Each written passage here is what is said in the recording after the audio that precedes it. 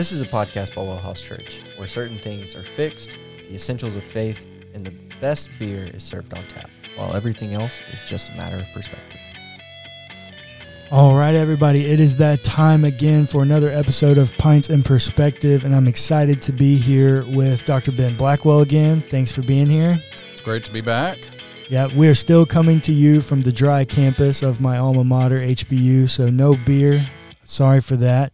But we do have a riveting conversation about the biblical basis for deification, participation, and theosis. Mm-hmm. So why don't you start us off? Where do we get our kind of biblical introduction into the idea of minus Genesis 1 and 2, where we're made in the image of God? Where's the next place that this kind of appears for us? Yeah, the motivating text was Psalm 82:6, where it says, "I said you are gods, sons of the Most High, and nevertheless you die like mere men." And in that text, it could be, the word gods in the ancient world is a flexible term. Right.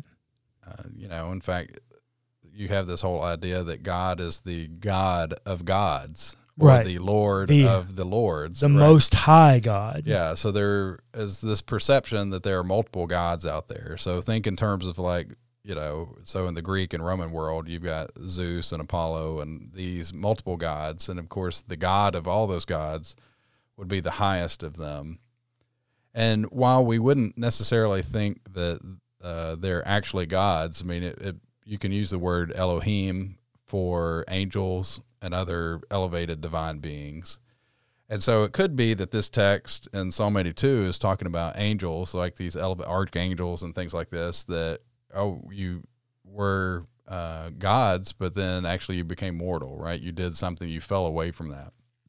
And that fits in some of the things that we might see with regard to the history of angels in the Bible. What complicates this is Jesus in John 10 uses this passage, and he's clearly talking about other humans as who these people are, the you here. I said you are gods. And Jesus uses this to talk about humans. And so if we're reading this text in Psalm 82 as humans, then we have to ask the question is like, well, how in the world are humans gods? And we should not be so comfortable to say, well, like, oh, Jesus did that, but that's not really what he meant. Like, no, pretty sure Jesus meant this. Like, it's two humans. Yeah, it's like the King James Bible. If it's good enough for Jesus, it should be good enough for us. So in that sense that if we have to think, well, what does this mean? And in the early church, as they're putting this together, and one of the things I think inherent in early church theology is that the whole Bible tells a coherent narrative. It's not these chunks that are disconnected from one another. And so, as you said, the Genesis text has to this. You don't have one piece of the Bible that's totally at odds with the other because you have one divine author. And so, when they read this text, the early church that came up with this idea of theosis, that we are gods, in a metaphorical manner, they put it in connection with the Genesis narrative. So it said you're gods, sons of God, and yet you die like mortals or humans. And so that's what the whole narrative of Genesis 1 and to 3 is that God gave humans life, and when they sinned, they died, right? Yeah. That's the most fundamental premise there. Like, when the day that you eat of this, you're going to die. And so to talk about Christians or humans, in the image of God is basically for them to be gods. Right.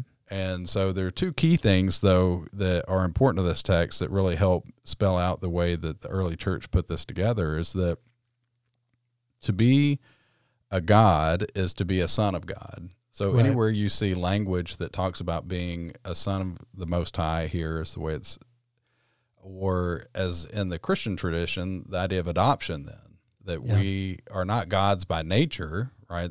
We have a distinct nature from God, but we are adopted. We take on and we get to share those family benefits, even though we're not immediately or by nature God's children.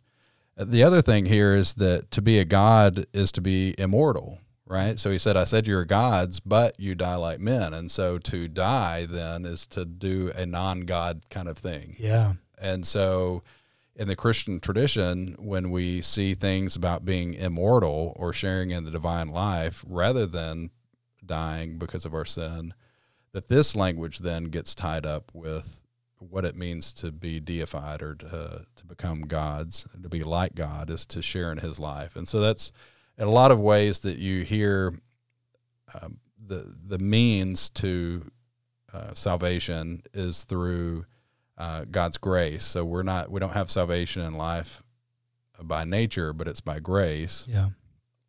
And the result or the content of what that salvation is to share in God's life. So to become living.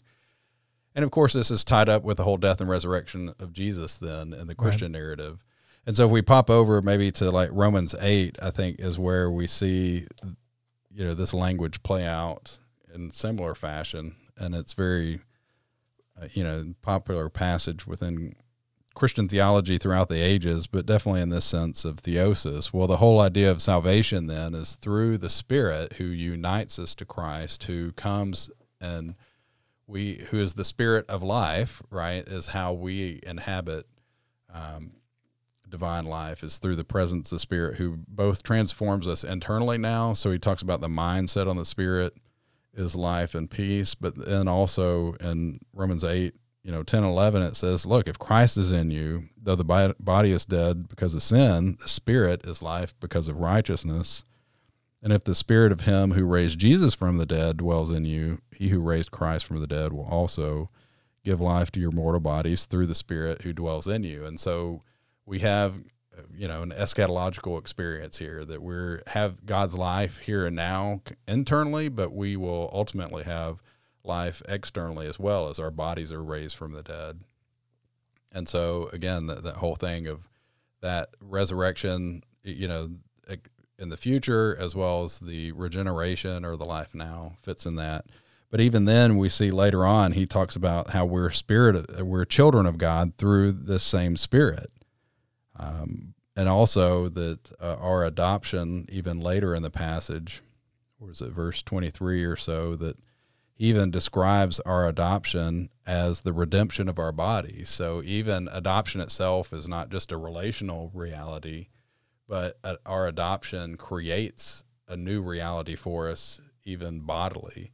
And so it's this sense then that theosis is not just about living, being moral, or just about sanctification through the Spirit, but it's about this holistic tie of we're saved to participate in God's life. And so that's about morality and sanctification, but it's even just about life and peace, the experience of those virtues.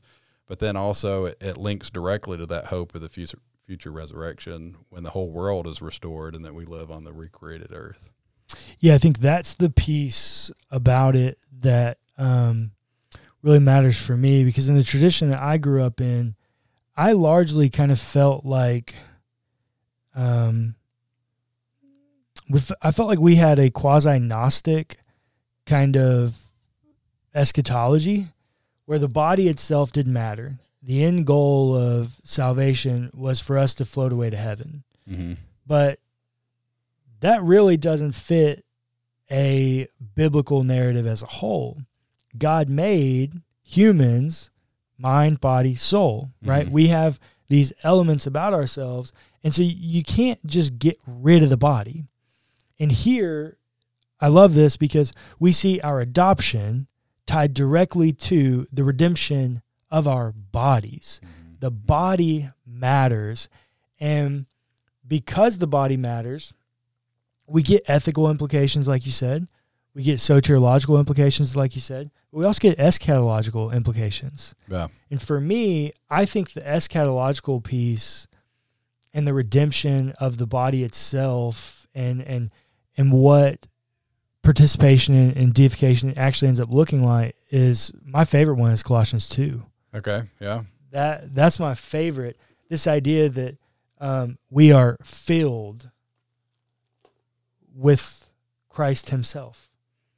And I think you formulated this for me because when I was your informal research assistant, you were writing a paper on this for an article. I don't remember where it ended up getting published. Yeah, it's the Journal of Theological Interpretation. But yeah, verse 9 there, right, it says, "For in him, in Christ, the whole fullness of deity dwells bodily." And so God became human, right? Yep. So that we might become gods, is how the church takes this. So, it dwells bodily, and you have come to fullness in him. So he has the fullness of deity, and we have the fullness in him. And so it's not that we're full in of ourselves. So again, people get nervous with this idea that we are somehow elevating humanity, and it's we're still very creaturely, but it's the whole idea of we were made to experience that fullness through Christ. Yeah, I think for me that it's not that we are elevating ourselves to God or becoming, part of the Trinity. It's not going to be God the Father, God the Son, God the Holy Spirit, and God Ben and God Cullen, right? It's not that. It is that God, in his desire to be in relationship with us and in his love, wants us to experience the fullness of life and life abundant, which happens in him reaching down and dragging us up to participate in his fullness. Mm-hmm. Mm-hmm. Yeah, I mean, it's Randy Hatchett uses the analogy of like a grandchild going to visit their grandparents, and they go and they have this meal together, and it's long and enjoyable, but after the meal, the old-timey days, you go sit out on the front porch. Oh yeah. And so you have the grandfather and the grandmother sitting there, and what does the child want to do? They want to snuggle up right in between them, Always. And experience. And even in, it's like the way he tells the story is they're just sitting there in silence, and yet the grandchild wants to participate in that relationship, that closeness, that fullness that's there, even if they can't explain or articulate what it is, why they even want to be in the midst of that. And that's, the way that the church has described the idea of theosis is that we have this community of love between Father, Son, and Holy Spirit as the one God, and that as we participate in union with the Spirit and Christ and the Father, that we, in that sense, snuggle up in between them and share in that relational fullness that they exude and share, with humanity through creation. Yeah, and I think as I've developed in my own theology, what's been so formative for me is making God immanent. And so when we talk in theological terms, we have God the transcendent and we have God the immanent. And my experience with God had largely been that God was uber transcendent, almost to the point that he's not reachable, right? I come from a tradition that God knows everything that's going to happen. So if God knows everything that's going to happen, the question is, does prayer actually matter, right? It's this question of when God is the ultimate transcendent, and that's his entirety of his being, what relationship is that if he's not available to me? Mm-hmm. And deification helped me ground a balancing place between the transcendent God who is above us, is other than us, but also deeply, deeply committed to us and our relationship with him and with us here and now in that. Mm-hmm. Yeah, I think that's the whole, and again, lots of traditions emphasize the incarnation. Luther's theology of the cross, very formative for me, and as it plays out, say, in Bonhoeffer's theology, it very important there. But there is something here. It's like the where you see God most fully is in his revelation in Jesus Christ. Jesus, yep. It's in that we know who God is by his coming and becoming human, and I think that's one of the things that when you can get lost in if you ever study views of Christology and these ancient what come to be known as heretical views of Nestorianism or monophysitism as, bad views. Nestorianism holds this idea that humanity and divinity is ultimately incompatible. Right. And so in Jesus, you kind of have two people run around. You've got the divine Christ and the human Jesus, alternating between who's doing what. And that doesn't really capture what the Bible articulates about Jesus, nor about what our spirituality is, because we're not ultimately incompatible with God. God created us to be compatible. Now our sin separates us from him, but he reaches out to reunite us. And on the other end of the spectrum, you have the monophysites or the Eutychians. Again, long words, but basically they said, look, there's a mixture between divinity and humanity, almost such that basically humanity gets absorbed into God. So you basically have a divine Jesus who kind of has this expression of humanity, but it's really just divinity there. And that means, again, in a way, that humanity and divinity it's not that they're incompatible in the way Nestorianism is, but humanity doesn't have its place. It just gets absorbed into God. And so, of course, we don't find that in Jesus himself in the incarnation, but that's not the way our spirituality works either. We're not just absorbed into God. And that's when people hear theosis, they often turn to that and think that's what it means. But the whole idea is that these two distinct realities remain distinct, and yet they go together. One of the illustrations that's most popular in the ancient church is putting an iron sword in a fire. And I think this really captures things well, because the sword itself, they say, look, it remains iron. Like, it doesn't change its nature, but it takes on the attributes of the fire. So it becomes glowing red, it becomes hot. And so in that sense, it participates in the reality of the fire without losing its own distinct identity. And that's the whole idea of participation or theosis, is that we are united with God. Christ is in us. The Spirit is in us. We have true union, but at the same time, we never lose our distinct identity as we take on these divine attributes. Yeah, the iron in the fire was like, it was the piece that, for lack of a better term, it pushed me over the edge.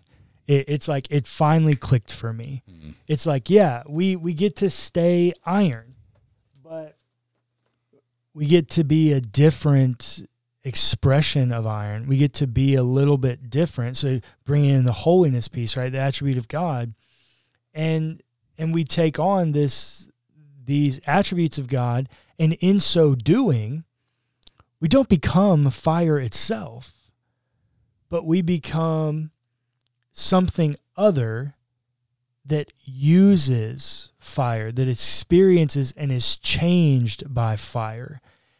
And if that's not the biblical narrative, I mean, what is?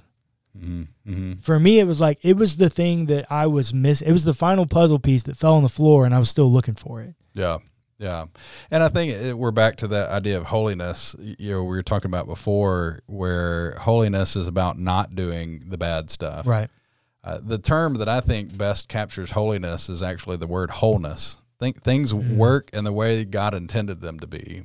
And so when we pursue holiness, that when we're living in obedience, we actually experience the life of God. So say I'm living in obedience in the way that I love my neighbor, and particularly my wife, Heather, right?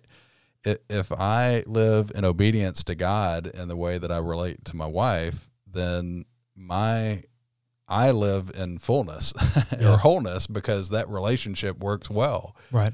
It's when we sin is when corruption comes in, and the problems that we encounter in life come from sin, and of course there's spiritual opposition and other things out there. And so it's not a one-to-one karma relationship that if you do good, you'll be blessed in that sense. But we, of course, avoid unnecessary problems as we live in obedience and fullness. And I think that's the whole thing of what is salvation for. It's not to die and help you to go to heaven. It's to live in the fullness of life that God intended us to live in the first place. And so, that heaven, while we wait for the recreation of the earth, may be a piece of that, but that's only a small piece. It's the full story. For me, I think there's a reason that the Genesis account of Genesis 1 and 2 talks about Adam and Eve walking with God. Mm-hmm. Because I think even in their perfection, even their pre-sin, they're still other than God. Mm-hmm. They still need a dispensation of his attributes. They still need to learn to be like him. Mm-hmm. Sin made that job harder.